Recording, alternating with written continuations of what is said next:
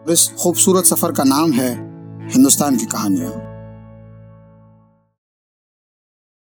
अंग्रेजी में एक बहुत मशहूर कहावत है, a picture is worth 1000 words.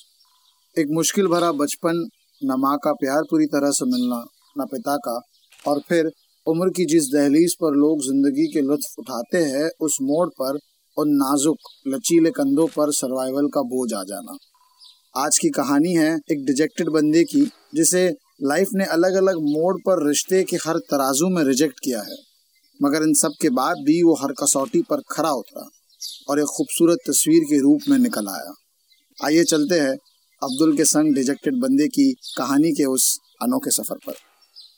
मेरा जन्म मुंबई में हुआ, लेकिन बहुत छोटी उम्र में ही मैं अपने पेरेंट्स के साथ केरला चला गया। मेरे पेरेंट्स के बीच बहुत झगड़े हुआ करता था, इसलिए मेरा बचपन भी बहुत ही चैलेंज से भरा रहा। दोनों पेरेंट्स एक दूसरे से अलग हो गया और मेरी हालत ऐसी हो गई, ना घर का ना घाट का रहा।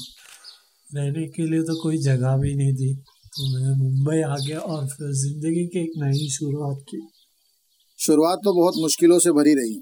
2 वक्त की रोटी के लिए अब्दुल एक बुरखे की दुकान में एज ए सेल्समैन का काम करने लगे। पैसे उतने ही मिलते थे जिससे वो सिर्फ खाना खा सके। जेब में पैसे नहीं थे, जिसके चलते वो ज़्यादा पढ़ाई नहीं कर पाए। फिर अब्दुल एक ट्रैवल एजेंसी में काम करने लगे।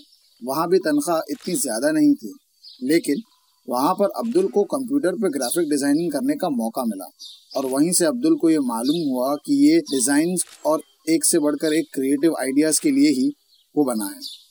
मैंने जैसे तैसे करके 12 पास कर ली, मगर मेरे मन ज़्यादा पढ़ाई में नहीं था। मुझे ग्राफिक डिज़ाइनिंग का शौक था, तो उससे परस्यू करने के लिए मैं एज ए ग्राफिक डिज़ाइनर काम करने लगा।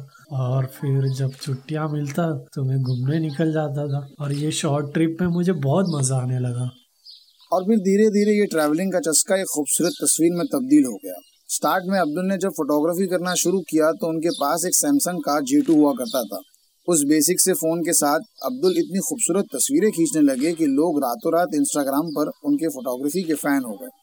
लोग उन्हें फॉलो करने लगे, एंड फिर जो वेल एस्टैब्लिश्ड पेजेस से वहाँ पर उनकी क्लिक हुई इमेजेस शेयर होने लगी।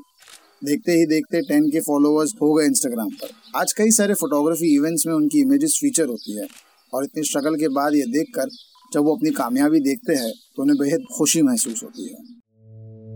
कहानियों का सफर तो जारी रहेगा। अगली बार आपसे फिर मुलाकात होगी हिंदुस्तान की ऐसी ही एक अनोखी कहानी लेकर। लेकिन तब तक अपना ख्याल रखिएगा और हमें जरूर बताइएगा कि आपको ये कहानी कैसी लगी। @हिंदुस्तान की कहानियां फेसबुक और इंस्टाग्राम पे जाके।